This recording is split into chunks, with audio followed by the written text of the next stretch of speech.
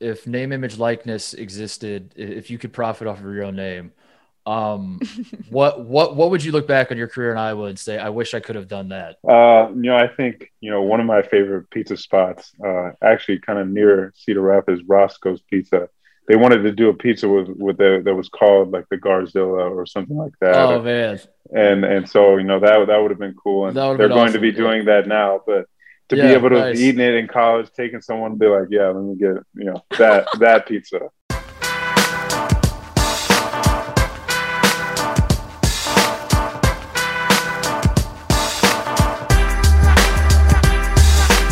Welcome to the People Sports Podcast. I'm Mark Titus. She is Charlotte Wilder. Coming up, we have National Player of the Year in college basketball, Luka Garza, to talk to us, to explain to us olds how NFTs work. This is a man who has made tens of thousands of dollars selling an NFT, Charlotte. We talked about it briefly on the show, and then this was a few weeks ago. Mm-hmm. And then we pivoted away from it very quickly because it was a little too confusing, a little over our head. But yeah. Today, the theme of today's show, actually, Mark, is going to be things that are confusing and a little bit over our heads. But NFTs are definitely up there. And I'm just excited to talk to somebody who knows A, what they are, and B, how to make them, and C, how to sell them. So, we're going to learn something. And the guys that was the best player in college basketball last year. Some thought the last 2 years. So that's exciting. He's coming on the show to talk about that. We also have some cool news, Mark. Yeah, that's what I was going to say. It's exciting. Speaking of the people. Yeah, go ahead. Tell the people what the news is. Okay, I'm obviously like overeager Charlotte about this, but we are taking the show on the road, which is something I've always wanted to say, which we're literally doing. We are this fall going to be going to different college football games around the country and doing some shows, talking to people, going to games. And I'm so excited, not just because I love doing this show so much, but also because I haven't been to a college football game or like interacted with strangers in so long that I think it's gonna be, it's like a brave new world out there. You're gonna quickly regret it. Is that what you're trying to say? That you're like, this is gonna be so exciting, and then our very first stop, you're at a bar with a bunch of strangers, and you're like, oh my god, no. I have like horrible social anxiety coming out of the pandemic. Yeah, you're like, I can't do this. I'm gonna need a second.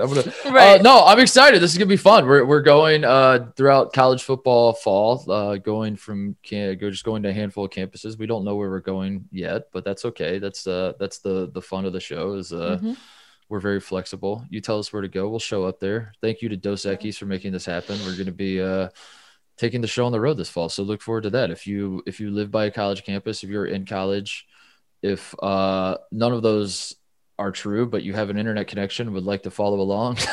Yeah, you don't have to be there to watch. You don't have to be there. We're going to stream it. I do also want to say that if anyone thinks that like, oh, this is for college kids only, it's not. I feel like our demographic skews all over the board, and you can still go to, a college football game if you're not a student. Nobody knows that, but it's true. Charlotte has already sent an email to Dos Equis asking if they make a Sauvignon Blanc for her to drink. She's like, I was thinking more of like, can we go to like a yacht club and do the you have like an unfiltered Sauvignon or something. Yeah. And they're like, oh, we regret this immediately. Okay. Yep. I just want to say that I think our timing of trying my terrible idea of a silent podcast, timed with the announcement of this. Dos Equis is public. It's public now. Like, they're backing us. They can't back out. They can't. So we chose today to do the stupidest possible thing in appreciation for them, and also just to be like, look, we're gonna set the bar so low. Like, this is where it is. Yeah. So things are only gonna get better. Like, you made a smart brand decision. Oh man, I'm excited. It's gonna be fun. We're going to probably tease it a handful of other times between now and the fall, I imagine. But that news broke today, and we're pumped about it. So join us. Put it in your calendar. I'm not really sure what that means because we don't exactly have dates or locations. It's not yet, in our calendar, but make put sure it in your mental calendar. Just be like, yeah, that's a thing that's happening later in the year. Let's figure out what we want to talk about before we have Luka on to explain NFTs to us. Out of the gate, one thing I definitely don't want to talk about is that the Des Moines Yacht Club, which we arrived at it together on Monday. We decided that we wanted to start a yacht club, and we thought, what better way to do it than to pick a random place in Iowa, because I always come up with, like if I'm trying to just think of anywhere USA, I have a knack, excuse me, I have like a knack for coming up with I always land on Iowa for some reason. So we thought, what about Des Moines? That would be funny. The Des Moines Yacht Club. And it has been brought to my attention, Charlotte, that the Des Moines Yacht Club somehow already exists. I am on quite a heater right now of inventing things that already exist. I'll have another. You came up with a horse's name who won the Preakness and the Kentucky Derby, in 2012. You invented a yacht club that already exists. Yep. You came up with something else too, but I don't remember. A basketball franchise called the Los Angeles Lakers. I think that would be successful. That rolls off the tongue well. And I was like, that's a great idea. And then we Googled it, and it's like LeBron James. No, I want to say too, though, that we knew that the minute we finished recording our honorable mentions episode, where we decided that we were going to make merch that said the Des Moines Yacht Club on it, we Googled Des Moines Yacht Club because we were like, well, let's just double check. Immediately realized that Mark had once again invented something that already existed. And we were like, do we hop back on? And we were like, no, we'll ride this out. The amount of emails, the amount of tweets at us that have been like, guys, this exists. Apparently, though, it's a dive bar, Mark. Oh, really? Apparently, it's a dive bar. That makes me like it more, honestly. But I do also think you often arrive at Dubuque, Iowa. I do say Dubuque. Is there a Dubuque? I think there's a Dubuque boat club.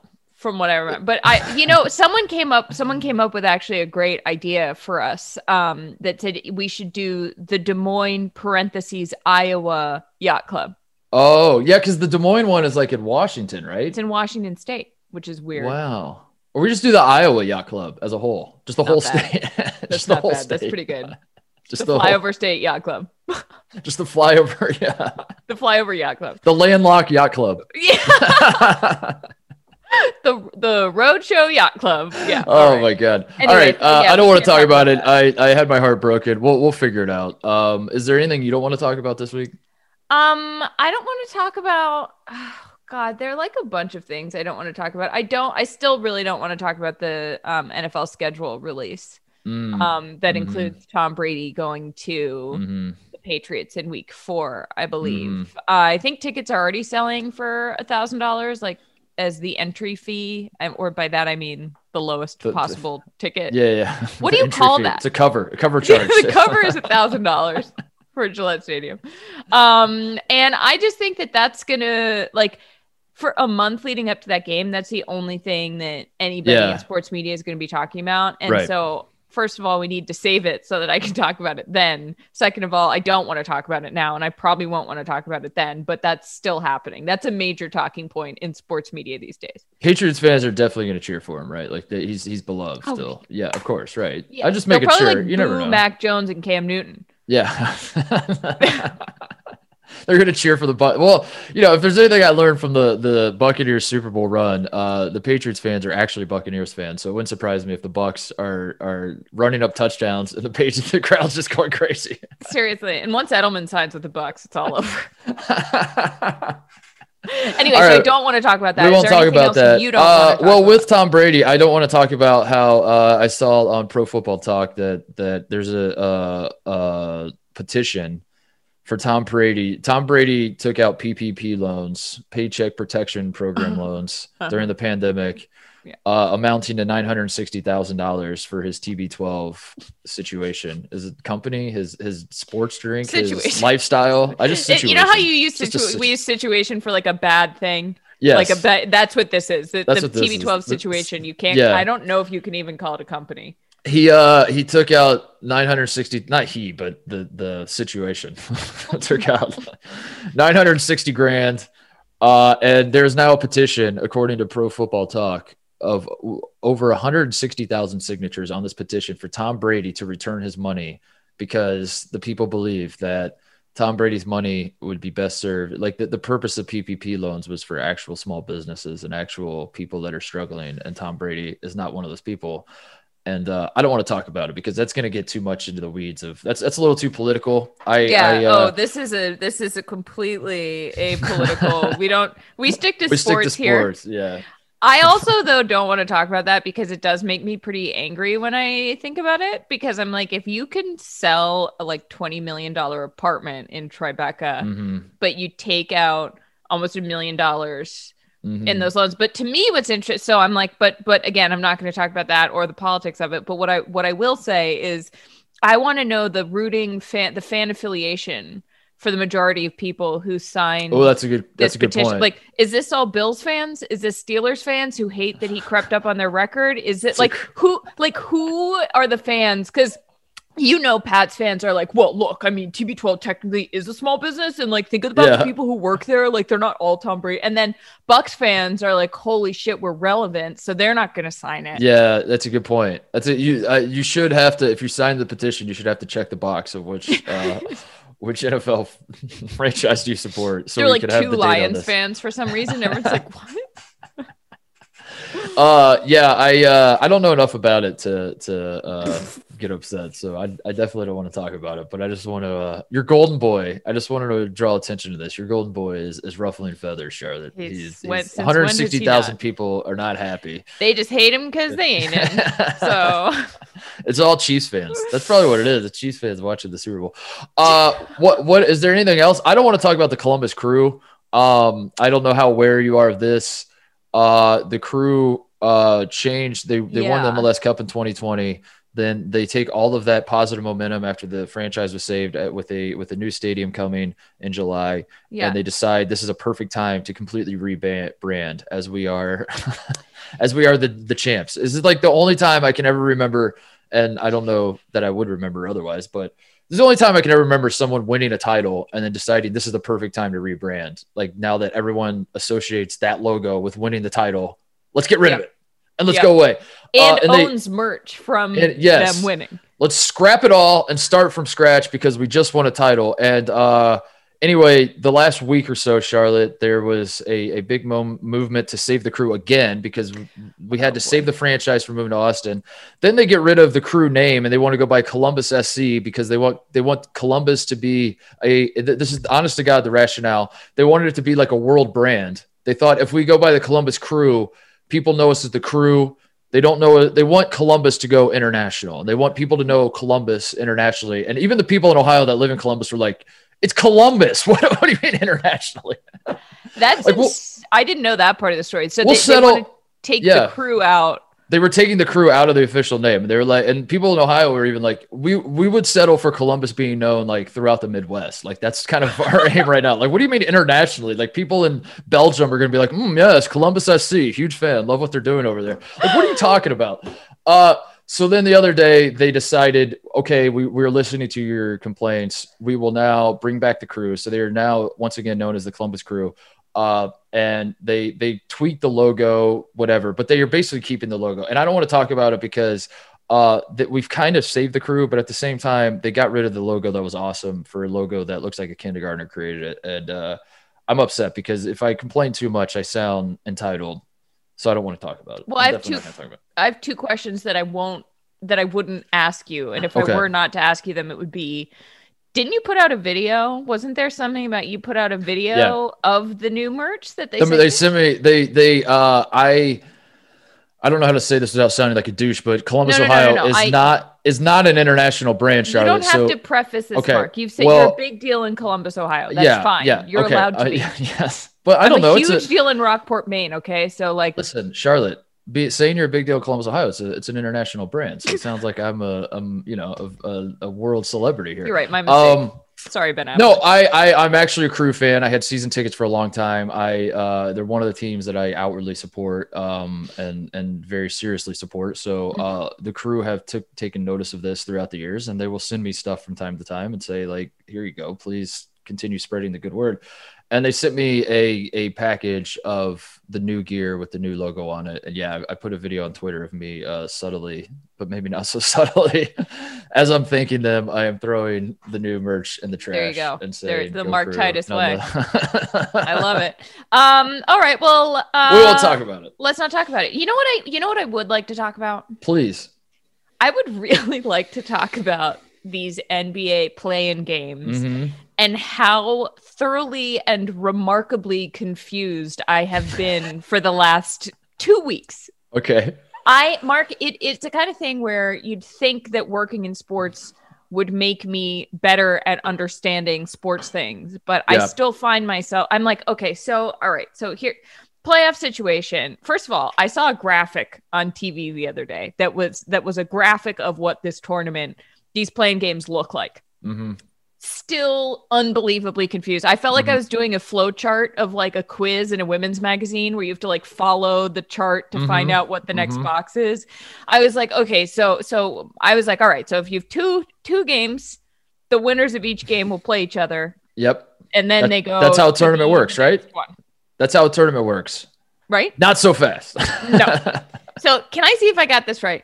Yeah, please. This is icing 2.0. Here we go. Icing 2.0. Charlotte explains sports. Jeez, that's terrifying. That'd be actually a really good, like, that's like the next version of drunk history. If you did that, honestly, if we did like a Charlotte explain sports, and like we said on the last show, we're like, we were talking about Virginia and you got something wrong and then people just flooded your inbox. If you did a show where you purposely, but kind of not purposely, take things that you try to explain it and you're wrong just enough, I feel like you'd have a massive hit on you. You'd be doing like millions of views because people, I mean, granted, there'd be a lot of like sharing the link, like, look at this dumb idiot, you know, like a lot of people would be forwarding. Like, this is why women shouldn't be in sports. Yes. Like, I would single-handedly ruin all of the progress. Yeah. That, like, but you'd be laughing all the way to the bank. Yeah. You'd be laughing all the way to the bank though, Charlotte. I mean, my God, you'd be.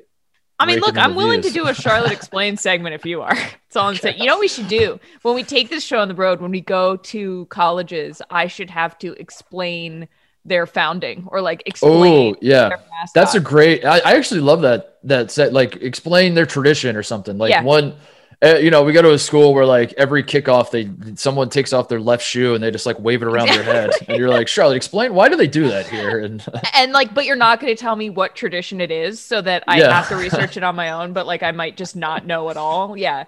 I mean, I think I'm just trying to juice our numbers here. So whatever it takes. But all right. My understanding. Explain the play-in tournament, please. Yes, the tournament. I'm sorry, the play-in tournament. The play-in tournament. Sorry, play-in games. I don't know. See, already after a great start. So so you had, if you were in the top 6 teams of your division, you are automatically in the NBA playoffs. You're already wrong. Okay. If you are the number 1 seed. You're close. It's the top 6 seed. Top 6 in the conference, not division, but conference. Okay, yeah. Exactly what I said. Okay. Jesus. Are you even listening? Okay, so if you are in the top 6 in your division, sorry, conference. Just said this. I'm serious. I get so flustered when I have to explain things. I was terrible at taking tests. Okay, so if you are in the top 6 in your conference, you're in the playoffs. Yep. If you are 7, 8, 9, or 10, you have to take part in a play-in game. And if you are a 7 seed playing an 8 seed, whoever wins that game is automatically in the playoffs. Yep. And you don't have to play another game. And you are now the 7 seed. Yeah, exactly. You're officially locked in as a 7 seed. Yes, like my Boston Celtics, your beloved Boston Celtics, beat the Wizards. And they are now the 7 seed, which means they get to play the Nets, which feels more like a punishment. But here we are. Yes. So if you are in the 9-10 category, and you play that game, if you lose, you go home. But if you win, you play the loser of the 7-8 game. Look at you! You did it. And the winner of that game, what happens? They become the 8 seed. There we go. There it is. You did it. Do you know how hard I had to concentrate while I was saying that? It's something that I don't know how to say. I mean, this sounds very stupid, but it makes sense in my head. It's something that's confusing until it's not. You know, like it's very confusing. Then once you get it, you're like, oh, okay. Now once you get it, you're like, oh, okay. But then when you have to explain it back to someone, it's confusing again. Yes, and it's hard because there's no visual. There are a lot of people that are visual, and like you said, the joy of a tournament, a typical tournament, typical single elimination tournament, is we all know how brackets work, and you just throw up a bracket, and you're like, all right, you win, you advance. Totally. But this one is very, very confusing, and until it's not, you know, like you said. But I'm with you. The play-in is going on right now, so we should say we are recording this on Wednesday morning-ish / afternoon-ish, whatever. The Wednesday it crosses the Greenwich Mean Time. How does it work? So last night, as of this recording, your beloved Boston Celtics beat the Wizards. And have now advanced, as you said. They will play the Nets. They are the 7 seed in the East. Guess who's going to that game? Which, like, not to brag. like the Celtics Nets on Saturday. Just game one. Yeah. All right. Who are you cheering for? Who are you cheering for? The Celtics. Celtics. Come on. If it were Celtics Knicks, I'd have a real problem because I've been brainwashed and like really love this Knicks team and I'm excited for them. But it's Nets, and it's so Nets. I don't have. And Nets are kind of the villains of the NBA right now. So that's an easy call. The Pacers, my beloved Pacers, I should say. My hometown beloved Pacers destroyed the Charlotte Hornets and absolutely massacred them. So the Pacers will now play the Wizards tomorrow, I believe. And the winner gets to be the A seed and play the 76ers in the playoffs. But anyway, that brings us to the point, which is tonight, I think, is the night that everyone had circled. When these play-in tournaments started, everyone circled it as Lakers Warriors, LeBron James versus Steph Curry, which is defined kind of this era of the NBA. Totally. But it's done so at the NBA Finals level. It is now doing so at the play-in tournament level, where everyone, and I guess the reason we're bringing it up is because unfortunately the way our production schedule works, we are recording this before the game, so everyone listening knows what happened in that game. Charlotte and I do not know what happened. Which is game. You guys you're like gloating right now. You're like time traveling. You're time traveling back in time. And you could tell us right now. Like tell us right now. Tell us who won. Tell us who Here's won. the thing. I thought we should record two versions of this. I thought we should record one pretending that we already knew that the Lakers won and one pretending we already knew the Warriors won and having to do it in like the vaguest terms because we have zero specifics. Yeah. And then realize that would be terrible audio. I'll say this as a guy who has watched NBA basketball my entire life and has noticed some patterns. As a guy who declared for the NBA draft. I declared for the NBA draft. People do forget that I was once in the NBA draft. I was once invited to the NBA draft too in 2007. Wow. By Greg Oden. He was being drafted. I was not invited by the NBA, but we'll leave that part out. Still counts. I have through the years, Charlotte, noticed some patterns, we'll say, of things that happen in the NBA. And let me just say that your idea of doing two different versions of the podcast, I don't think it's going to be necessary. I'm going to say, let's just record the version that the Lakers win because I don't know. I've seen some patterns. You're going to look like such a big dummy if tomorrow the Warriors won. If listen, by chance, okay, I get it. They're not going to. The only way is if Steph Curry is better than LeBron, AD, and every other player because, come on.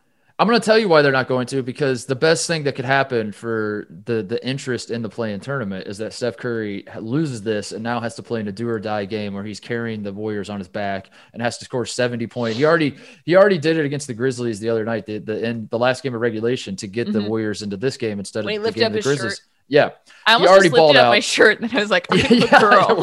I was like, whoa. Yeah, it's like we gotta slow our roll here. Okay, so so I think for maximum intrigue in this play-in tournament thing, like I guess you could argue the Lakers fighting for their lives, but that's not gonna just not gonna happen. LeBron has already poo-pooed this entire idea. He said whoever came up with this idea should be fired.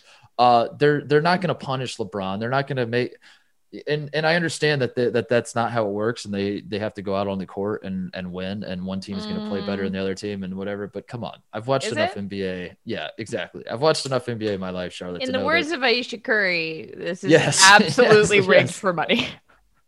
Or the NBA, not sure which. Is the king, as I describe it, the NBA is the king of the foot wedge in golf. When you're aware of the concept of the foot wedge? Yeah. Yes, that is the NBA. They're not like outwardly saying like, I watched you hit it 12 times and I'm going to write down a 4 on the scorecard. I'm just going to say like, if everyone looks that way, I'm going to go ahead and foot wedge the ball back into the fairway and then away we go. I think that's going to happen. I think the Lakers are going to win. But nonetheless, it's going to be exciting. I'm excited to watch it. The question I have for you, Charlotte, is part of the reason they instituted this play-in tournament, this convoluted situation, is for maybe people like you who are not glued to your screen every single night following NBA action, and they're trying to get people to care about these teams at the bottom. Because I think what has happened to the NBA is it is in the last however many years, it has gotten to a point where people go into the playoffs knowing that like basically the top 2 or 3 seeds in each conference are the only teams that are good. There's no point in watching any of this until the finals, till the conference finals. What is a way we can get people to care, to lock in, to be intrigued, whatever? And they come up with this. So my question is, did it work? Are you interested, Charlotte? Does it have your attention? Yes. So I think that originally when I heard about this, it felt too gimmicky. Like my initial reaction was it feels gimmicky and I don't like change because I'm a sports fan. So of course I'm going to be angry about it. And then I was like, wait a second. So this year I've probably watched more NBA basketball than I have any previous season. And as someone who was sort of like medium dialed in, I think that this is a great idea. I really do, because it not only has it made me care about the last regular season games that normally you would really only care about if there were a playoff spot on the line, but it also, someone floated the idea at one point of having, like, if you are a certain number of games ahead of the 8 seed if you're the 7 seed, or the 10 seed if you're the 9 seed, you don't have to play a play-in game. And to me, the more sort of like caveats you could add to the regular season, I think it makes it more fun, because the higher the stakes for each regular season game, maybe, you were saying that, like, who saved KD ruined basketball? Kevin Durant ruined basketball, and then I made the argument that Steph Curry this year, as he was going nuts, single-handedly carrying the Warriors. I mean, Draymond was playing. Draymond's helping, but, like, come on. Yeah, basically Steph's like you saying that, I think what could save the regular season is, like, make it a little more gimmicky, but to the point that it actually has playoff implications, because it just makes it matter more. Yeah. I don't know. What do you think? I that's kind of what they did in the Disney bubble, I believe. Like we got one play-in game. That was but that was more of a factor of, like, they halted the regular season, and then they were bringing back the regular season. They were trying to figure out, like, what's a fair way to make it where, we still get, because at the time that they halted it, some of the teams could argue it's like we had the long picture in mind and we thought we had 20 whatever games left, and now you're telling us we have 7. Like, that screws. Yes, exactly. They came up. Yeah, they came up with some system, but I think what you're describing existed last year, where if you were up by a certain number of games, you didn't have to play in, and then if it was like and then we got one. What was the Blazers and the Grizzlies, right? Last year, and Damian Lillard went nuts. And it was controversial because the Suns went 8-0 in the bubble. They did, but didn't make. They didn't make it, and that was I mean, not really controversial, but it was. Funny. No, it is like a funny thing to look back on, because it's like, what else? If you're the Suns, like, we won every game, and they're like, have to go, why are we here? Why are we invited? Now the Suns are the 2 seed, Charlotte, so maybe that's why they're there. They used that fueled them this year. I'm excited for the playoffs, by the way, just in general. Just that the Jazz are the 1 seed in the West, the Suns are the 2 seed, the Nuggets are the 3 seed. What? That's incredible. That's incredible. Just to say that out loud, because, like, small markets. Coming in, the Clippers, the Lakers, those were the team, that I think those are basically the 2. I think the Nuggets and Jazz they've been good for the last few years, so I don't think that's much of a surprise that they're up there. But the small markets are the non-East. It's not the best teams in the West. They're all in Mountain Time. It's not. Oh my God, it's not dominated by the coast right now. So that's exciting. Coastal elites like me are just rolling over, not in their graves. I'm not dead. But. I think one of the things I'm excited about with this play-in tournament is I don't think this is the end of the NBA throwing stuff against the wall. Which, first of all, I'll say I love this. I do love the play-in tournament idea. I do love spicing it up. I don't think LeBron's upset because in his mind he's like, we earned the 7 seed. Why do we have to go earn it again? And it's like that. I mean, we're talking about the 7 seed. It reminds me of kind of like the NCAA tournament when people bitch about being on the bubble and not making it into the tournament. And it's like, then be a little bit better. Be better. Be better. Like, if you're on the bubble, you suck. So maybe don't suck. Like, don't brag about being almost good. I never really. I mean, I kind of understand it, but I don't know. I was in 2008. I was on a team at Ohio State. We were on the bubble. We missed out on we got the 1 seed in the NIT. We ended up winning the NIT. We thought everyone in our locker room thought we were going to the NCAA tournament. I didn't think so because I watched college basketball my whole life and I like kind of know what it takes to make the NCAA tournament. Right. So I'm like looking around at my teammates. I'm like, you should probably not watch Selection Sunday. I don't think this is going to go well.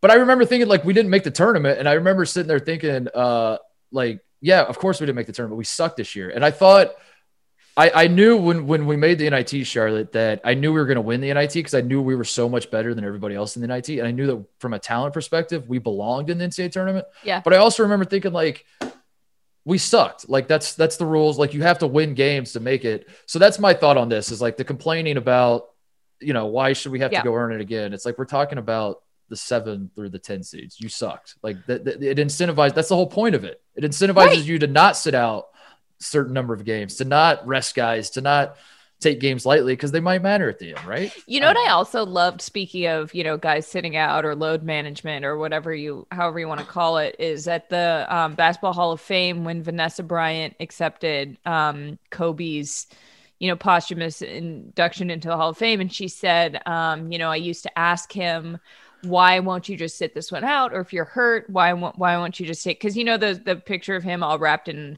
ice, like, you know, and she was like, and he said that he remembered being a kid and going to see basketball games and, you know, not what, like, being devastated if his player wasn't there. And he was like, I always think of the fans who saved up their money to come see me and I don't want to let them down, blah, blah, blah, which is how I just want everyone to know I show up to this podcast every week with that same mentality. But no, it was sort of like a funny dig at like I don't think she meant it to be. She meant it as genuinely like a heartwarming story, but it was funny because I was like, well, I mean, it's a dig at like the modern something guys, that's been in the narrative of like, well, should they sit out? Should they not? Blah, blah. And she was like, he never sat out a single game. I was like, kind of loved it. You're talking to a guy that was raised in Indianapolis, and I would go to Pacers games to see like the stars coming in, and now I feel bad for the kids that have coming up, because Indianapolis is 100% a destination that if you're a star player, you circle that as, I'll sit that one out. Yeah, you're like, I'll say Iowa. I'll play in Madison Square Garden. I'll play in Boston. I'll play in Philly. But you know, Cleveland, Indy, nah. I'll sit those ones out. I think another thing about, you know, superstars or when you see them or ratings or sitting games out is that you like Warriors Lakers is going to have this playing game is going to have a higher rating than like the finals. Mm-hmm. You know, like I like, I know what like, you mean. I know what you're saying. But at the same time, actually, it might. It's not. But like, if you told me it did, and I had to give you a 1 to 10 on how shocked I was, I would not. I wouldn't get any higher than 5, if that makes sense. I'd give it like a 3. I'd be like, obvious. It's a shorter time commitment. It's one game. It's exciting. Like, I think it feels like playoff basketball without being technically playoff basketball. That's another weird thing, by the way, is that no one knows what to do with these stats. That Jason Tatum balls out, and it's like, does this count as a playoff game? Like in terms of history, and the answer is no, it doesn't. So then it does, right? It's just a regular. It doesn't count as a regular season game either. So what do you like? Does he become the first player ever in history to score 50 points in a play-in game? I guess I don't know, because so lame. I'm sorry. Like Steph Curry secured the regular season scoring title, and if he sucks tonight, that doesn't affect it, you know, because it's done. But it's also doesn't, like, if he scores 1,000 points in the game tonight, his playoff scoring average doesn't go up. So it just kind of exists in its own. It's like it didn't exist. And that, to that point, I ask you, Charlotte, are these games even real? Are they actually happening? If a playoff game takes place, yes, and nobody knows stats. What it is, there's no stats. Did it even happen? Did it even happen?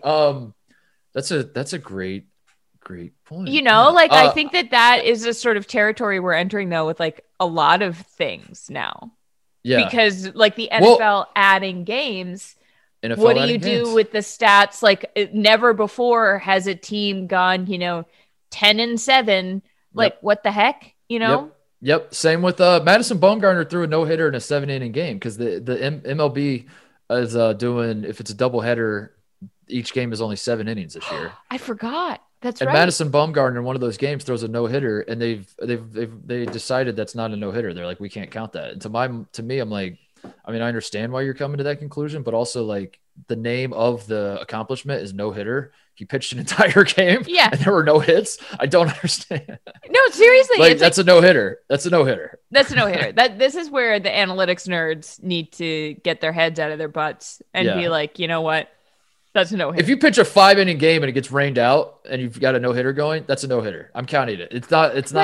The act is called no-hitter. It's called a no-hitter. It's not called like a 27 outer. A 27 out. That was fast mental math. That's not what it's called. It's also like people are imagining this alternate universe where like Madison Bumgarner pitched 2 more innings, or where like if it's a 5-inning game because it got rained out, the other 4 innings exist somewhere, and who knows if those were hitters or no hitter. And it's like, what? That's not how sports works. So I don't know. I will say, going back to the Lakers Warriors tonight, the one thing working against it is that it is the loser's not out. I think if the games were flipped, if the Grizzlies and Spurs tonight was the 7-8 game and the Lakers Warriors was the 9-10 where the loser's out and the winner stays in, that is maximum intrigue. I don't know why I keep using that phrase. I am here for it. The People's Sports Podcast, maximum intrigue. I agree, but I also, to my point of how confusing this whole thing is, keep forgetting that it's not. Yeah, it's not. Yeah, I keep thinking that whoever loses is out. I swear to God, Mark. Honestly, like when you just said that, I was like, oh, right. I don't think you're alone in that. I think if the Lakers lose tonight, there are going to be a lot of people celebrating and saying, "Suck it, LeBron." Get out of my playoffs. Now you're not the play. Yeah. Should I tweet? Should I like lead the charge and pretend that I don't understand and have like a million people on Twitter explain to me that no, they're still in the playoff hunt? Thank God LeBron's gone. Get him out of here. Thank God. I'm so glad the Lakers. Yeah, now LeBron's gonna be the 8 seed and probably beat the Jazz in the first round. So yeah, damn it. Exactly. I mean, someone was saying the other day in terms of what we were talking about with small markets, this was one other thing I wanted to say, that like people complaining about the regular season not mattering is largely because like idiots like us in the media have kind of screwed it up. Like you've got these 3 small market teams in the top 3 seeds, and that's really cool. And people are still like, oh, but Warriors, Lakers, it's like, that's the narrative of why isn't it more impressive that like, why wouldn't ratings be better if the Suns make it to the finals? Like they're not gonna be, because that's how attention spans work. Yeah, and David Stern figured this out decades ago, which is why, again, that's where the NBA foot wedge comes in, Charlotte. You're getting it. You're figuring it out. You understand. Here we go. Charlotte explains the NBA foot wedge. All right, so here's how it works. Some cities are bigger than others, and David Stern was the first person to realize that, to look at a census and say. So if you call up every ref and you're like, listen, man. I'm with you.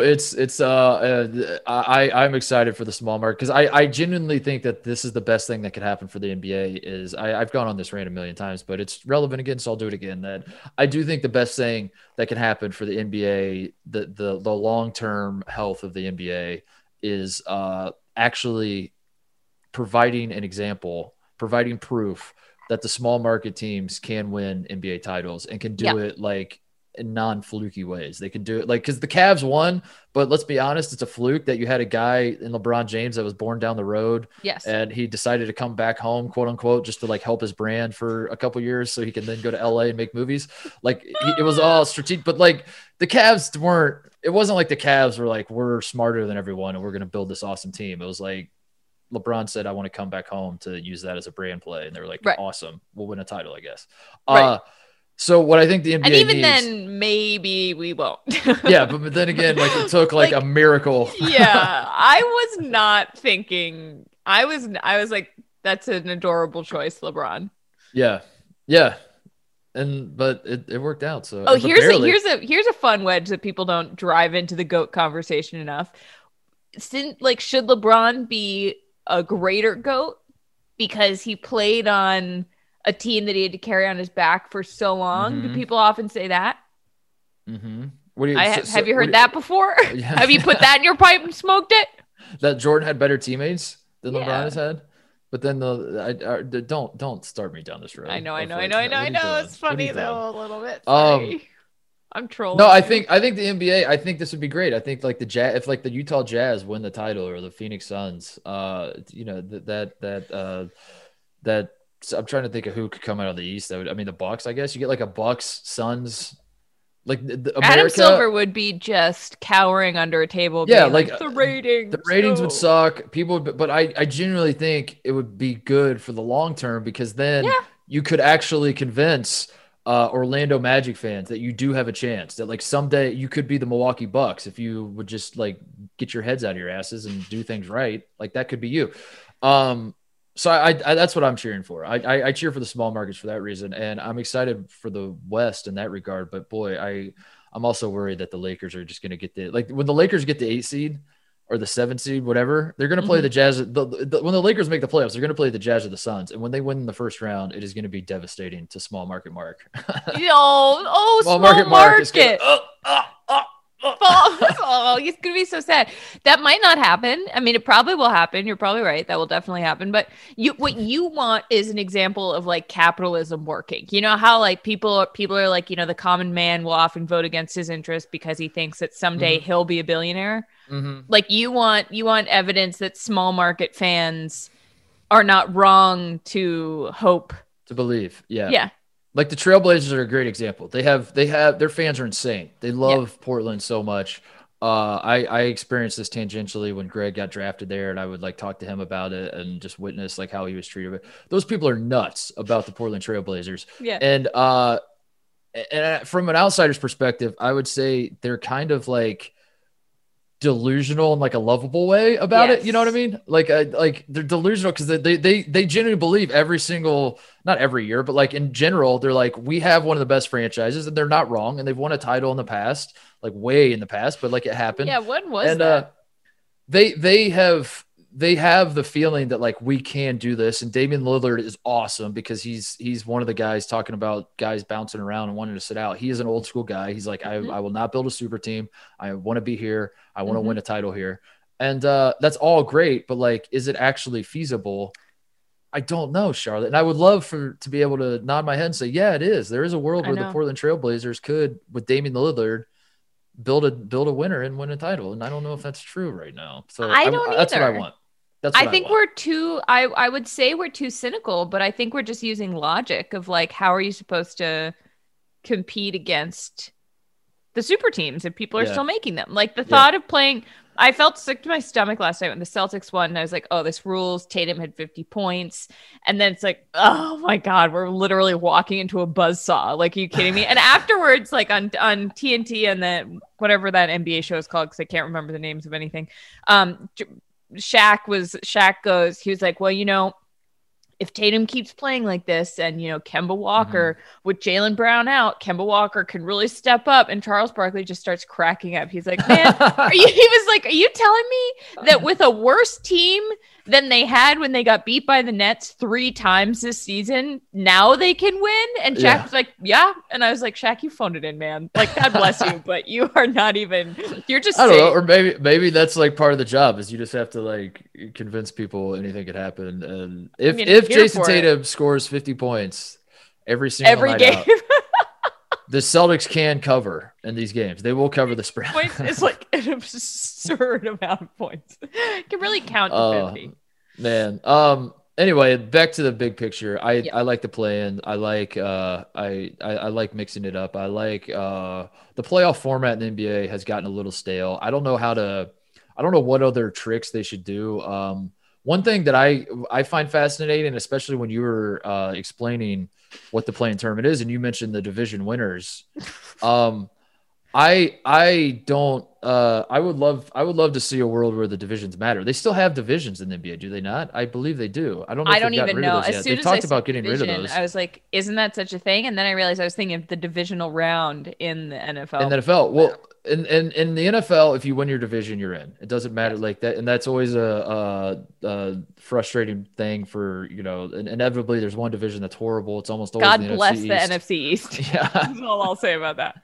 But if you win, you're in. Same with baseball. You win your division, you're in. Then you have wild cards, whatever.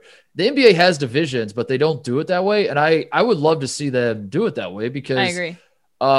The reason they don't is because they're like, that's stupid. They don't want to do what the NFL and MLB do, where like a crappy division winner gets in over a team that, you know, maybe is more deserving, whatever. But I think it's a great way to foster rivalries amongst the regular season. It makes the regular season matter. It makes the Knicks versus the Celtics in the regular season matter. This is the division crowns on the line. If we win, we get a top seed in the playoffs. If we lose, but instead it's like, who cares? We're both better than, the Heat. So we're going to be higher than them. And that's kind of where they arrive, and then they don't care. So that's one thing I would love to see. I could not agree with you more. I love that idea. I would love to see them do that, but I don't know. I don't know if we'll do that. Okay. Let's sorry, I got distracted. I thought Kat was saying, I did saying, too. Luka Garza was here. All right, I'll pick it back up. Sorry. Okay. Yeah, so I don't know if they'll ever do that, but that's the thing about the NBA, Charlotte, is that no idea is outside the box with them. I think we've arrived at that point, and that's an exciting thing. Should we do our list? Because we had this idea for lists, and and me throwing out an idea for the NBA moving forward. You just fixed. I fixed the NBA. Fixed the NBA. You fixed everything. You fixed the NBA. You made everything work, which is something that sports media people love to do. Yes. So I thought it would be funnier if all of these rules seemed to me like they have existed just to anger people or upset them or ruffle feathers. Like, the NFL adding games. What was the college basketball one you mentioned? Well, college basketball every offseason. What's interesting about the NBA adding a play-in tournament, which is a college basketball idea. We have the play-in games of college basketball.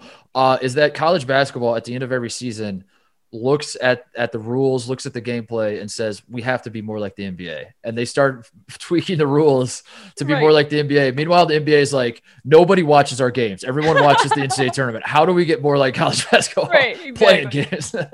How many more tournaments can we add in the regular season of the NBA? College basketball every offseason, they have like a big summit where they kick around rules to change. And, Tate and I have to talk about it because it's the offseason. There's nothing else to really talk about. But we always – my point is always like, I'm not anti-change. I just a lot of the stuff does feel like change just for the sake of change. It just feels like we have to tweak something because that's just how this works. And I laugh at that. So yeah, that's where we're at with college basketball. They're throwing around the idea of like having 6 fouls instead of 5, which would fundamentally change the game. That's absurd. They're just like, we should do it because like guys foul out too much. And my answer to that is like, then don't foul so much. Like I don't.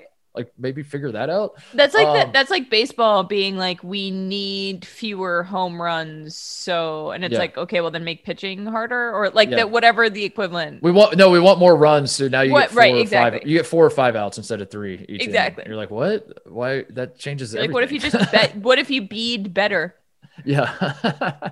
Okay, so what we're gonna do is just come up with rules that throw a wrench in the entire system. We want to troll. These are top 5 troll rules. Yeah, because it's more fun to do this than it is to try to fix everything. Because as you said, it's all already been fixed. So yeah, we're gonna do the troll list. Before we get to that, Charlotte, we have to talk to National Player of the Year. Should Iowa fans believe he should be 2-time National Player of the Year? He was not, unfortunately. Obi Toppin beat him the year before. He came back this past year. 1 National Player there. His name is Luka Garza, and he sold an NFT, Charlotte, for $41,000. I'm not really sure what that means, but that's why we're having him on. He's going to explain it to us. I cannot wait to find out. All right, joining us now is National Player of the Year, Luka Garza. I'm excited to finally, by the way, Luka, have you on a show where I can say those words because it's been presumptive for so long. And finally it happened. And you said, I think the last time I talked to you, you were like, I don't want to jump ahead of myself. And now we're here. You're the National Player of the Year. We have a policy on the show. If you're a National Player of the Year, if you are an MVP, it's an open invitation to come on the show. And there's that, but there's also this, Luka, that last month, we saw that you auctioned off an NFT for $41,000. Charlotte and I are very old. We like to think of ourselves as young. We like to think of ourselves as hip and up with what's going on in the world. We realize we don't, and NFTs are above our head. As a man who has now sold an NFT for tens of thousands of dollars, explain to us, what is an NFT, Luka? The easiest way I can explain it is it's a digital trading card. So as there are physical trading cards that people like to collect as memorabilia and collectibles, this is the same way, but just digital. So each person is the exclusive owner of the blockchain technology, which is the NFT. Wow, look at that. Oh my God. That's Luka. We have a segment on this show called Charlotte Explains Things where I just get everything wrong. And you have an open invite to come do that segment for me. I have a question. Okay, this sounds really stupid compared to how smart you just sounded, but if you have the blockchain, how do you not just take a picture of the thing? Like, can I take a picture of your NFT and make that an NFT, like NFT Inception? I don't think you could do that. But okay. The person who owns it is the exclusive owner of the NFT. So from now to the end of the time, that piece of data will just be theirs. So it's the same thing with like NBA Top Shot. Like you can, of course, screenshot, whatever NFT or all of the Top Shots that they have, but people want them because they're collectibles and you own the specific ones and you can trade them, all sorts of things like that. So this is similar to that. But obviously it's a little bit more, a little bit different. You could take a picture of the Mona Lisa on your cell phone, but you're not selling that picture for any amount of money. When you put it that way, it makes me sound unbelievably stupid. Thank you, Mark. So I understand that part of it. What I don't understand is like, so when you're going to create an NFT, what was the NFT that you sold? Was it like a specific play? Was it like a picture of you holding an ice cream cone and giving a thumbs up? Like what is it that the person bought that they got from you? For sure. The first NFT that I sold was just like a cool, really cool graphic that, kind of led up to the picture, and the picture had a bunch of different pictures of me during my career. And then on the other side was some of my stats and some of my awards from this year. But on these next 3 NFTs that I'm dropping today on OpenSea, these are a little bit more creative designs coming from, meetings with my team that I had these ideas to talk about. And so these are a little bit different, a little bit more, more artistic. Yeah. You should do, how many career points did you have? You should do every single point. You should do one NFT of like every basket you made your career and just like rake in the money. Is that not, I mean, that's not the worst idea I've ever had. Sell each point for thousands. Yeah. I mean, that is like, you don't even have to play professional at that point, Luka. Just sell. I mean, like that, you're retired before you even start your pro career. That'd be awesome. That'd be awesome. We have a lot of NFTs coming out soon. This partnership that I have with the Iowa Children's Hospital, each NFT that I sell, part of those proceeds are going to them. So that's something I'm really passionate about as well. So it's not only just for me to make money, it's just starting to give back. That's awesome. That's awesome. I love that you played for Iowa, and I love that you're doing this for a charity in Iowa. We have a joke on the podcast that whenever we need to think of a place, like a random place in America, we'll say Iowa, and you are putting so much well-deserved respect back on Iowa's name on this podcast. It feels like a real full circle moment. Yeah, Thank you for saying, Luka. I have a habit. Yeah, like Charlotte said, if I'm trying to think of a random town that's just like anywhere USA, just represents like the salt of the earth people, I have a habit of just like always picking a town in Iowa. What you're not an Iowa native. You played college basketball in Iowa, obviously. In your time at Iowa, what is your outside of campus? What is like your have you explored much of the state? Like what is a place in Iowa? I need you to authorize which city should I say when I'm trying to like rack my brain for like anywhere USA? Which one should I pick? There's a lot of them. Over my 4 years, I got to see a lot of different places in Iowa. Obviously, some of my teammates and best friends are from Iowa. So, in this time, I kind of became kind of part Iowan from being a city kid. Growing up. But I think there's a lot of places. I love Cedar Rapids. There's so much good food, good places to be, and great people. I like Des Moines a lot. I think that's another one. And love Des Moines. and Waterloo kind of has a little Bosnian community, and I'm half Bosnian, so there's some Bosnians up there. All right. So those are some I'd say. They have the thing about Iowa too is so many great names of cities, like exactly. Waterloo, Dubuque.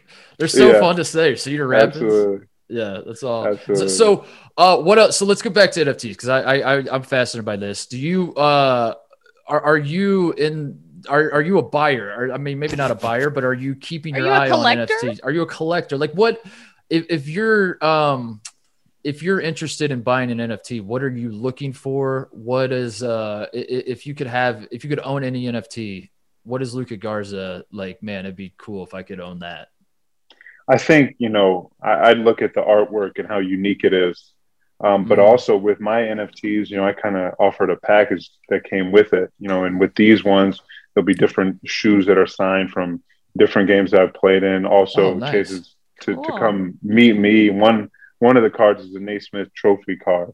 And that one, you have the opportunity to come and actually see the trophy in person, take a picture with it, meet me, stuff like that. So, I think the whole package is also, something I look for. And you see with Evan Mobley and Jalen Suggs, when they dropped theirs, they each kind of had a package. Jalen Suggs, he gave away the shoes from the shot, different things like that. So people are kind of embracing that idea that, kind of I went with on my first NFT. So, I'm excited about it. And that's why I look forward to trying to help more people create their own NFTs and kind of using the model that I have. Yeah, I was going to ask you about that too. Like, how much of this is motivated by you?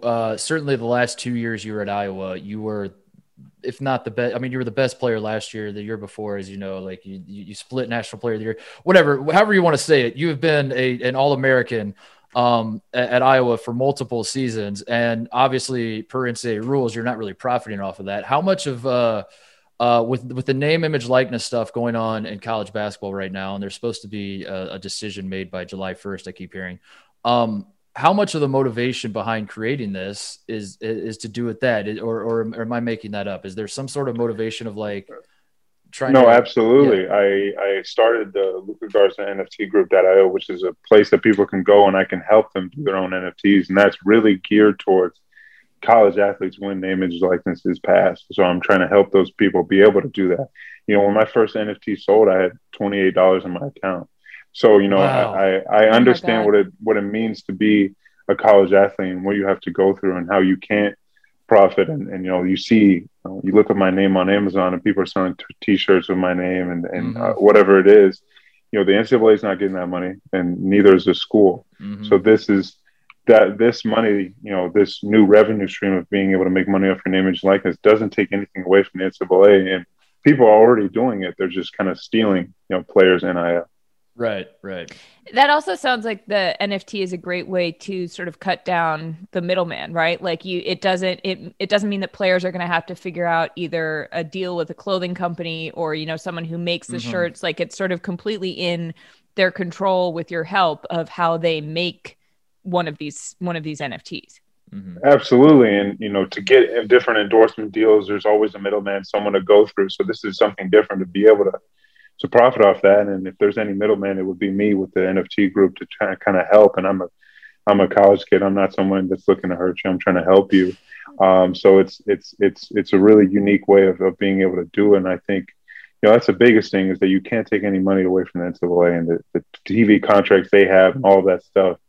You have to be able to create, new revenue, something else. And that is what the NFT kind of does for me.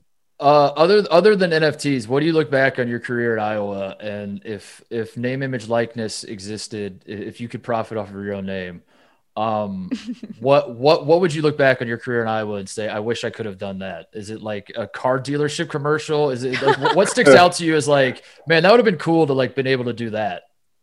I think, one of my favorite pizza spots, actually kind of near Cedar Rapids, Roscoe's Pizza. They wanted to do a pizza that was called like the Garzilla or something like that. Oh man. And so, that would have been cool. And they're going to be doing that now, but to be able to have eaten it in college, taking someone to be like, yeah, let me get, that pizza. No, I'm picturing Happy Gilmore eating the Subway. It's like Luka Garza. Absolutely. Like, oh, that's great. What else, Charlotte? What else do we have to talk? Oh, I've always wanted to ask you this, Luka. How do you feel about Luka Doncic? Is this good for you? Is this good for you or bad for you that Luka Doncic has exploded on the scene and has kind of become a one-name guy? It's obviously I feel like it might be good because it's increasing the Luka brand, but then also when people say Luka, maybe they don't think of you. How do you feel about this? Great question, Mark. I think it's great. Yeah, it is a great question. I think it's great. Growing up, there were not too many Lukas that I knew of, Luka, spelled that way. And so people still continue to sometimes spell it wrong, say Luke Garza or Luca. When I was in high school, the ESPN 100 list came out and it was Luke Garza. at number 100. So I think, with him kind of putting on for the name, now people will just start to recognize, oh, it's Luka, like Luka Doncic. So there won't be any more mistakes. But now you're going to get people that don't understand how time works, and they're going to think that you're like named after Luka Doncic or something. Here's the thing, though. He's is your dad a big Luka Doncic fan or what? You're like, what? I do think, Luka, that your last name is so much easier to say, and no disrespect to the other Luka, but cooler. Like Garza is a great last name. Garzilla, Charlotte. You heard it. Exactly. Yeah, awesome. Exactly. Yeah. So like you can roll with that while people.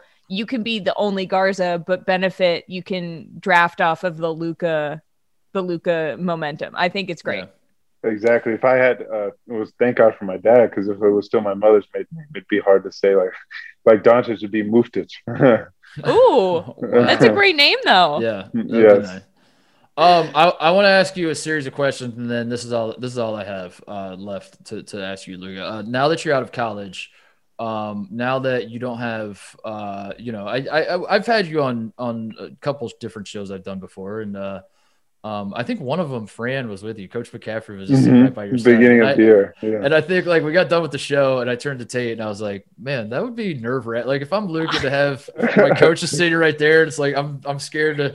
I don't know. It reminded me. This is a deep dive, but it reminded me of there's this famous interview where Bob Knight is sitting next to Steve Alford, like way back in the day, and Steve Alford looks like he's being held hostage. And so now that you're done playing in college, I want to ask you some questions that maybe you can more freely answer. And my first one is this: have you ever internally laughed as Fran McCaffrey has been going nuts as he's yelling at the team, and some small part of you is like, this is kind of funny, like I'm supposed to be like taking this seriously, but like his outburst is funny to you? Did you ever at any point like internally laugh? In the moment in a game, no, but during film sessions, maybe after the game or at different points, we lost to we lost to Penn State at the Palestra, and our senior Ryan Creener, took a crazy shot like from 50 feet, and coach started just going off about it, and I sit right next to him in film, and I was trying everything to hold my laughter from busting out laughing, and guys are like behind me in the rows, and I can hear them laughing, and it's just that's the hard part. I always sat next to coach, so it was always I'd have to like keep my eyes on the screen and not laugh. But no, it's film sessions can get really, really funny. All right. Another one I wrote down is, what team did you get the most enjoyment out of beating in your time in Iowa? Which was the most fun to beat, to stick it to? I think, the best answer I can say is Iowa State, beating them in Hilton Coliseum for the first time in Coach McCaffrey's career, and in a long time at Iowa. That was a lot of fun. I think also, beating Illinois my junior year at home, that was a big time win. And for me, that was one of the biggest shots that I've hit in my career to kind of seal the game. So I think those two teams, obviously, anytime you can beat Michigan or Ohio State or Michigan State this year, finally being able to beat them and finally being able to beat Purdue, I think there's a good amount of teams that I look forward to beating. All right. Finally, the last question I had, what are your thoughts on Jordan Bohannon refusing to leave college? No, I think it's awesome. He has done such a great job in multiple ways in helping, a lot of college athletes with this name, image, and likeness movement. And now he can continue to do it with a huge platform. But, the guy has been there longer than me. He's going to outlast so many people. He's working on his doctorate, isn't he? He's got to be on his doctorate at this point. Oh my God. I don't know. He's trying to get insurance, life insurance, everything like that.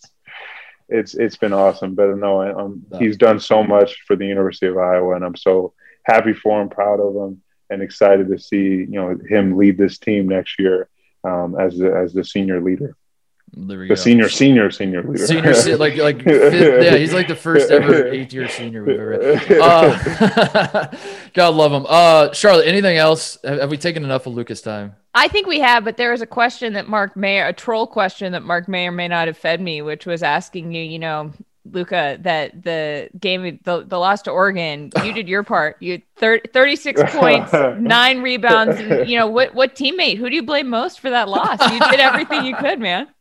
You know, I don't blame anybody. You know, I think for us, Oregon, we're not recording, Luka. We're not recording. This is all fair. This is all fair. I'm bright red. Do you see how nervous asking you that? No, I mean, Oregon would have beat a lot of teams in the country that day with the way they shot the ball. It was just a tough matchup for us, and for them to have, you know, not have to play the first round is also an advantage that they have. But you know, we can't make any excuses. If they shot the ball like that against USC the next game, you know, they would have been on to Elite Eight. But unfortunately, they weren't able to do that. But you know, when teams get hot like that, you can't really control, and that's what the tournament's about. It's about luck.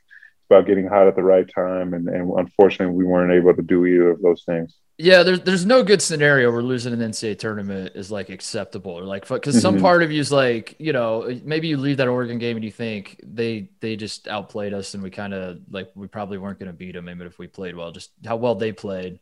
So you're like, maybe if something different, like I would rather have been more competitive, but you play the what if game, Luka, and no matter what scenario you come up with in your mind, if you lose the game, you're like, no, that sucks too. It all sucks. There's never a scenario where like, yeah, that would have been great to have lost on a last second shot. I would have actually been fine with that. Yeah. Yeah. You know, there's no way to be satisfied with a loss, especially in that moment when, you know, we worked so hard to be able to try to push further than that. So it's something that, you know, is always going to bother me at some level, but you know, I'm excited to see, you know, Iowa continue to push forward, and I think Coach Fran is the program's really headed in the right direction. So I'm excited to see the future. Always a to diplomat. Be clear, I was just fully razzing you. You had an unbelievable season, and no, he was awesome. He was awesome in the Oregon game. I'll let Luka be diplomatic, and I'll answer it for him, Charlotte. He was awesome. And I know, I saw. I was called out. Let's point the finger at CJ Frederick, who's being tampered to go to Kentucky during the time. No comment. No comment. This is like, how do I get off the Zoom? I hate this so much. Luka, you're the best, man. Best of luck with these NFTs. Man, appreciate you joining us. Good luck moving forward with everything. All right. Thank you, Luka. Great to talk to you. Thank you for having me. Okay, so what we're going to do is just come up with rules that throw a wrench in the entire system. We want to troll. These are top 5 troll rules. Yeah, because it's more fun to do this than it is to try to fix everything. Because as you said, it's all already been fixed, and the rest of sports media is there to fix everything. So we're gonna troll. We're gonna ruin everything. My caveat is that I feel like you can do whatever you want with your list. That's the fun of the show. Yeah. My caveat was I wanted mine to at least be semi-plausible. I wanted to like actually think that there's a world where these rules might actually exist. So I didn't say, you know.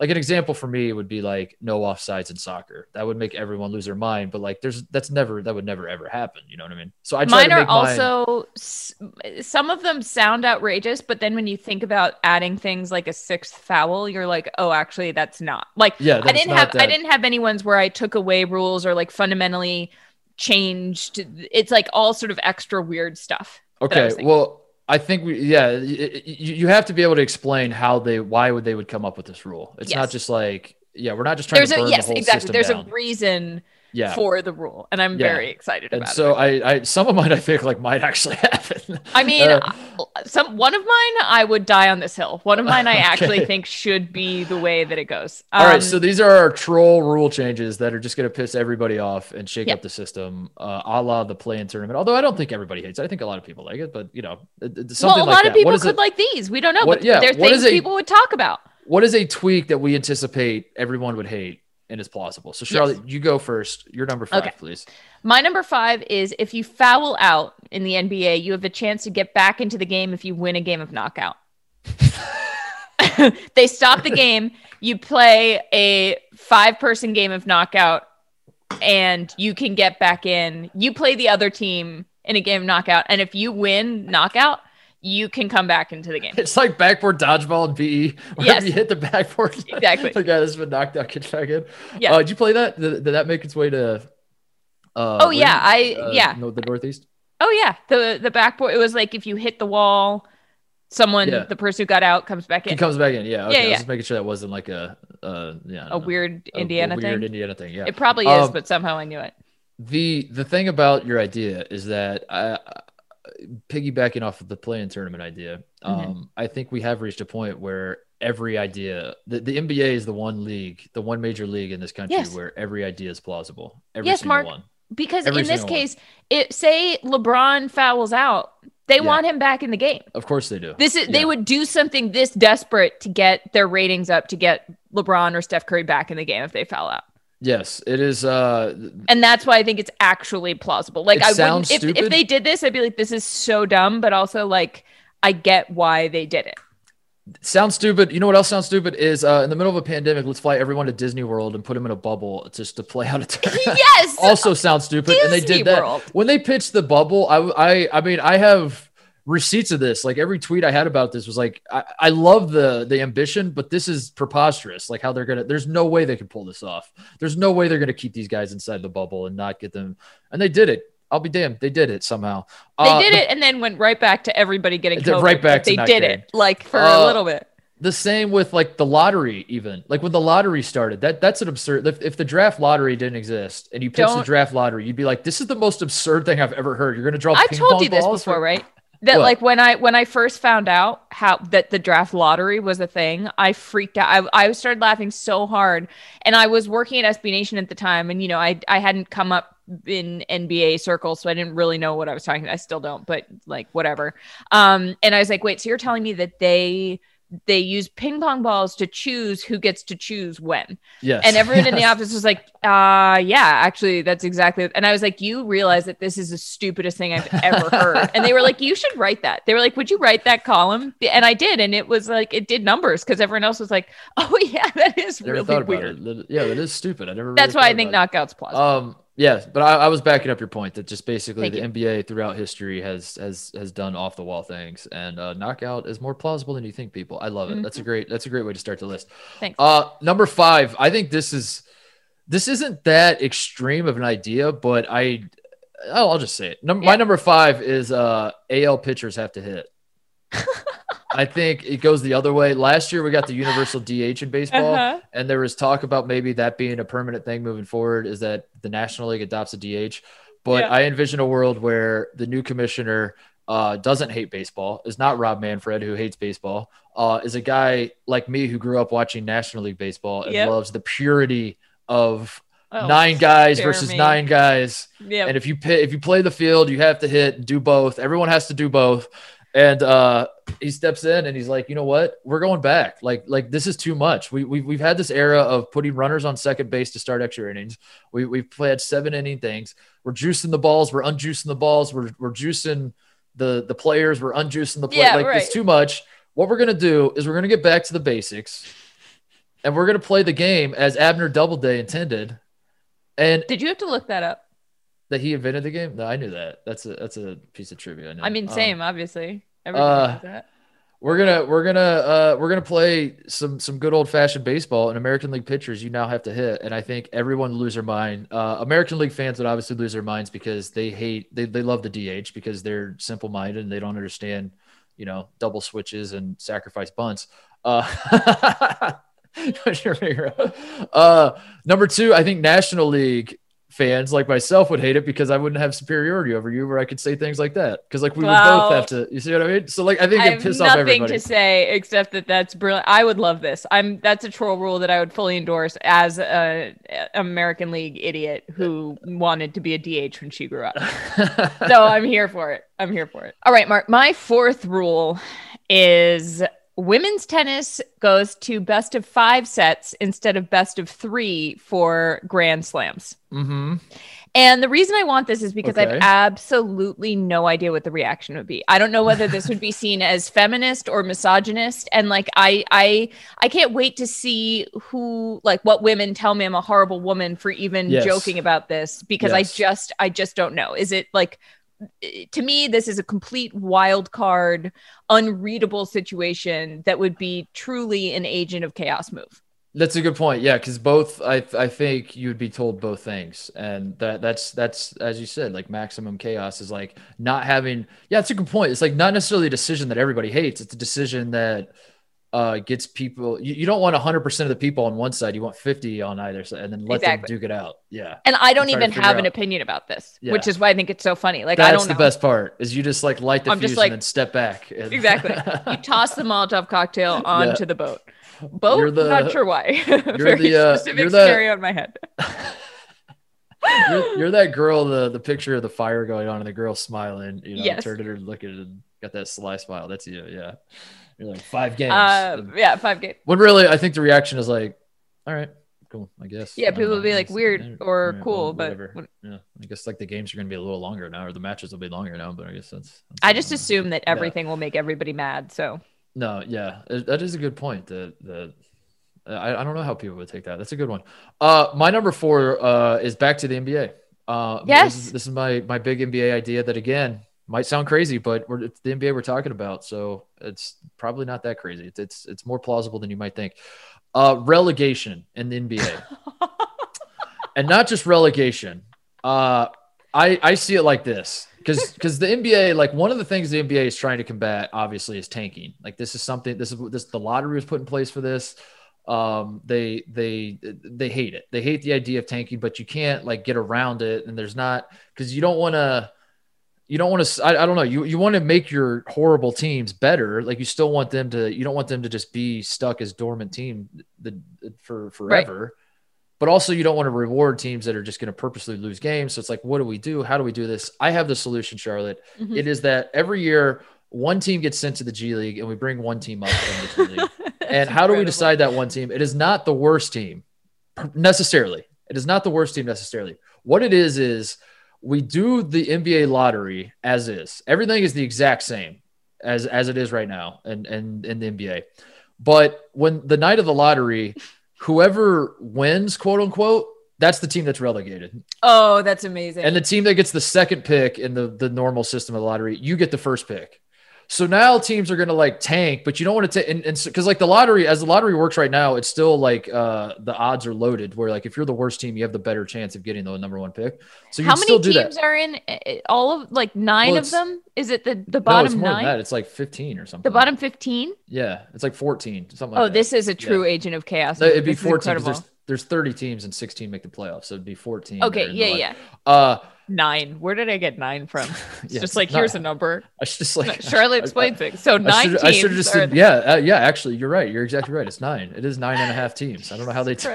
Oh my God. So you still have the odds weighted though. Like if you're the worst team, you have the greatest odds of getting the quote unquote number 1 pick. It all goes exactly, but like imagine the lottery night. Imagine how glued in you're going to be on lottery night. You're going through the teams, and then there's like 2 teams left, and then we're like, all right, and like Rachel Nichols is like, we're going to go to commercial, and when we come back, we'll find out who gets the number 1 pick and who has to play in Bakersfield after this. Absolutely brilliant, Mark. Oh my God! Awesome. I mean, imagine if like the Wizards got. Yeah, they almost made the playoffs. They lose this game, whatever. Say they lose Wednesday night, and then the ping pong balls bounce their way, and now you're relegated. And now they're relegated. Also, it would make people watch the G League. You're right. The TV contracts for that could become somewhat more lucrative, at least in certain markets. And also, as teams are tanking, you want to tank because, like, the more you tank, the better your chances of getting the number 1 pick are. But also, you might overdo it. I love this so much. These rules are like, I would actually like, these are hilarious. The way they're already going like halfway to ridiculous. So why not just go like full ridiculous? Go all the way. I love it. Just go all in. So that's my number 4. I do it. Okay. Well, in that vein, this is a college basketball rule change. I hate it. You're going to love it. I'm mad already. You're going to love it. If any one team is winning by more than 40 points in a college basketball team, the winning team's players may only shoot with their non-dominant hand.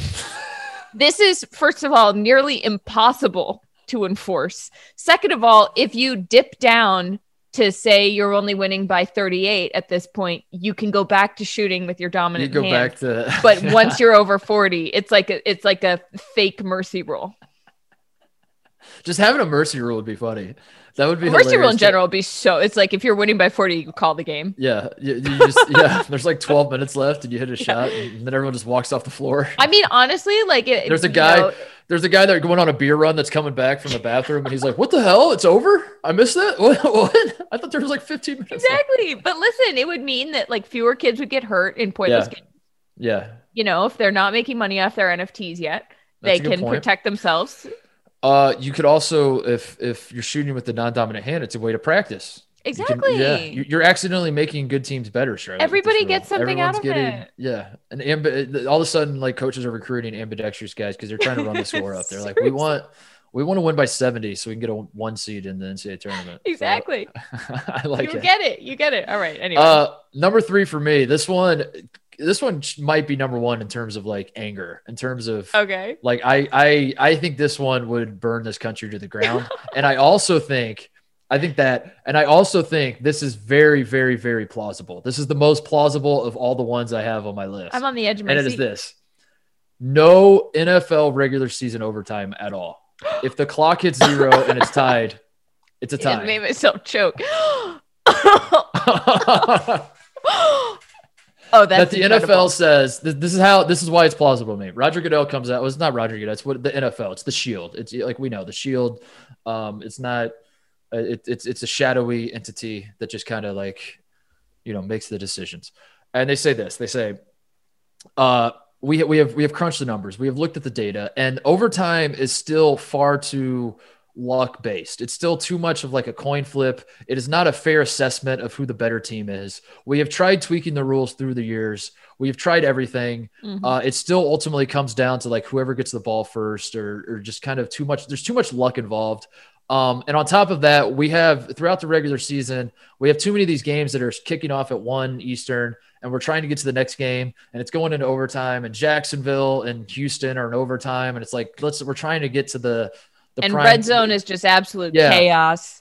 So what we're going to do is it's just going to be a level field, and we're not going to do overtime at all. And if it's tied at the end, it's tied, and that's it. And it's done. And no regular season overtime. We're going to save it for the playoffs, and that'll make it more special too. It's like when you see overtime, it'll mean something because that means it's a playoff game. And that's what we're going to do. And I think every single NFL fan would lose their absolute mind. Yep. I think that is the most plausible and the most aggravating. Yeah. Yeah. So I also love it. I think we should have more ties in general. I think ties are hilarious. Whenever I see a 1 tacked on to the end of an NFL record, I'm like, good for the Browns. How funny would that be if that was like Urban Meyer could win me over as an NFL coach if like he says like one of his goals this year is to break the NFL record for ties. He's like, we are trying. How many games they play? 17. He's like, we're trying to go 9 and 4 and 4. Yes. Like that's our goal this year. And why do you think we signed Tim Tebow? Yeah. He's a known tie man. He's the tie man. That's so good. That's so good. My number 2 is also an NFL rule. And this is actually the one that I like the most, like that I want this to happen. I want to see this implemented. And it's similar to your lottery pick. It sort of messes with tanking a little bit because I think the 4 worst teams in the NFL have their own mini playoff tournament for the number 1, 2, 3, and 4th pick in the draft. Ooh. Hear me out. I like that. So you have the 1 and the 4 seed, or I guess the 26th and 32nd seed play each other. And then the 2 and the 3 seed play each other. And then the 2 winners play each other. Mm-hmm. And that determines the 1 and 2 seed. And then the 2 losers play each other to determine the 3 and 4 seed. So the 1 pick, the 2 pick, the 3 pick, the 4th pick. Sure. Because this way, I think it's really unfair that the number 1 pick in the draft has to go to the worst team in football. Yes. As evidenced by Joe Burrow. Yes. Like if he could have gone to the 4th worst team, I think it would have made things. And Trevor Lawrence, for God's sake. Exactly. Like the guy, your reward for being like the best recruit and the best college, whatever, the best prospect maybe ever is you get to play for a guy who's signing Tim Tebow. Exactly. It's like, what? And like you have to live in Cincinnati? Like, you kidding me? Why? Like, what's the incentive there? Okay. Calm down. Sorry, I love Cincinnati. Small market Mark. Anyway, I think that this would make not only it would add more football at the end of the year in a very fun, exciting way. It would make teams legitimately not want to be the worst team. Yeah. Because then they're not going to get the best pick. I love this idea. That makes a lot of sense. More football is always a great idea, and I think the NFL gets behind that too, because that's why they added a game to the schedule this year. I like this though. Like, this is well after the Super Bowl in my mind. Like, this is in like interesting. April, right before, like almost like right before the draft.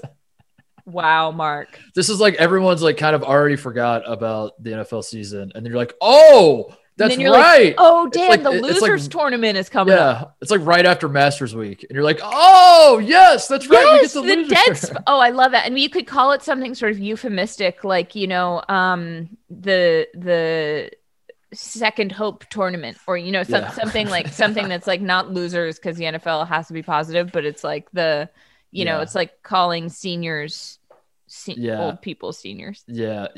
I don't know. Anyway, that's my I like that idea. That's a great idea. Thank you. Number 2 for me, this would also upset a lot of people. But I don't like it. Hockey's not as big in this country as NFL is. So my number 2 is no fights in hockey. That there's a rule put in that's like it's like I don't know, whoever the commissioner, Rob Manfred becomes the commissioner of the NHL. I know Gary Bettman, people don't like him, but Manfred becomes the commissioner of the NHL, and he's like, this is barbaric. This is, you know, fighting is, I don't understand how we condone this. Like, we literally penalize these guys when they fight. So, like, how can we then allow them to also, like, how can it be woven into the fabric of the sport, but also when they do it, we put them in the penalty box? Yep. This makes no sense. What I'm going to do is institute a rule. If you fight, you're ejected. It's like every other sport. You're ejected. You don't go to the penalty box. You're ejected. No more fighting. Clean it up. Let's clean up the game. Let's focus on scoring goals. Let's focus on growing out our beards and drinking beer out of the Stanley Cup. These are the things we care about in hockey. No longer do I want to see fighting. No more fighting, which would ironically, I think, make a lot of people fight. I think that putting that rule would make all of America and Canada to start fighting everybody. They'd be so angry. There'd be so much more fighting in the crowd. Yeah. Like, you know, the rule about a goalie, a backup goalie, you can pick anyone from the crowd. They would have to do that for the whole team because the players would fight so much more that they would all just be ejected. Yeah. Manfred's like, look. You can cheat, but you can't fight. I liked it. Like, Gary Bettman is considered like one of the worst commissioners. We talked about it on the hockey. I know nothing about the guy. I just, like, every time his face exists, you have to boo anywhere, him. It gets booed. And they already had a bad commissioner. My mind went to, like, let's say they get even worse. Let's get Rob Manfred in there. Oh, it's so good. That's a great one, Mark. That's like rude, honestly. My number 1 is a rule that I can't decide if I hate or love, which is why I made it number 1, because it would make so many people so mad. And it's that in baseball, instead of extra innings, it just turns into a home run derby. Whoa. Because I don't even want that. Because to me, part of what I love about baseball is the war of attrition. Like, if you're going, if it's like a low scoring game, make it go to like 15 innings. Right. Make the tension like so much that I can't handle it until somebody finally breaks it. I love that about the sport. I also love home runs. I would hate this. And everybody would hate this, but it would also be like baseball trying to galaxy brain themselves into being like, what do people want? What's the hip young way to make more people watch this? More home runs. Okay, home run derby instead of extra innings. But it's not a home run derby. You don't pick like one guy to do it. It's like the whole team has to do it. The lineup. You do, you just keep going through the lineup over and over. Yeah. But it's just a meatball hit, and whoever in like 2 rounds hits more home runs. That's so good. I love that. That's a great idea. You're right, though, because I think I've made this observation on the show before that when you're watching baseball and it goes to extra innings, the 10th inning's awesome. Mm-hmm. Obviously, it's like, oh my God, anything can happen. Whoever wins, you know, it's sudden death, do or die. If you score here, we could walk it off. Exactly. Oh my God, 11th inning, you're like, okay, still could walk it off here. Still could. 12th inning, you're like, all right. Would love a walk-off, you guys. Would love for this. 13th inning, you're like, my God, get this thing over with. Exactly. But then somehow it gets completely flipped and it comes back around where you wake up and it's the 16th inning. And if you're someone who's been like watching this whole game, it's in the 16th inning, you're like, I want this game to go to 48 innings. Yes, like, exactly. I never want this to end. This is hilarious what I'm witnessing. And so I think because people are already upset about the runner on second situation. I'm livid about the runner on second. Yeah, but a home run derby, you can't go wrong with the home run derby. So I like the idea of a home run derby doing something, like meaning something. Right. Like I do too. Like there's some sort of, maybe they do that instead of the play-in wild card game. The one play, they just there it line is. them up and have them do the There it is. That's a much better idea. There you go. But I love the idea of just, I love where your brain's at, where you just sit down and you're like, we need more home run derbies. I haven't figured out where we put the home run derbies. So let's just scratch the extra innings. But just give me more home run derbies. Here we go. Great. Just drop it in. These are all just like Molotov cocktails of rules. It's great. That's what that's what we're doing. We're trolling. My number one is similar to your women's tennis. Add 5 or play 5 sets. You said, is that what it is? 5 sets. My number one is for women's basketball. Lower the hoop to 9 feet. There it is. From now on, women's basketball will be played at 9 feet because, like you, I have no idea what the reaction would be.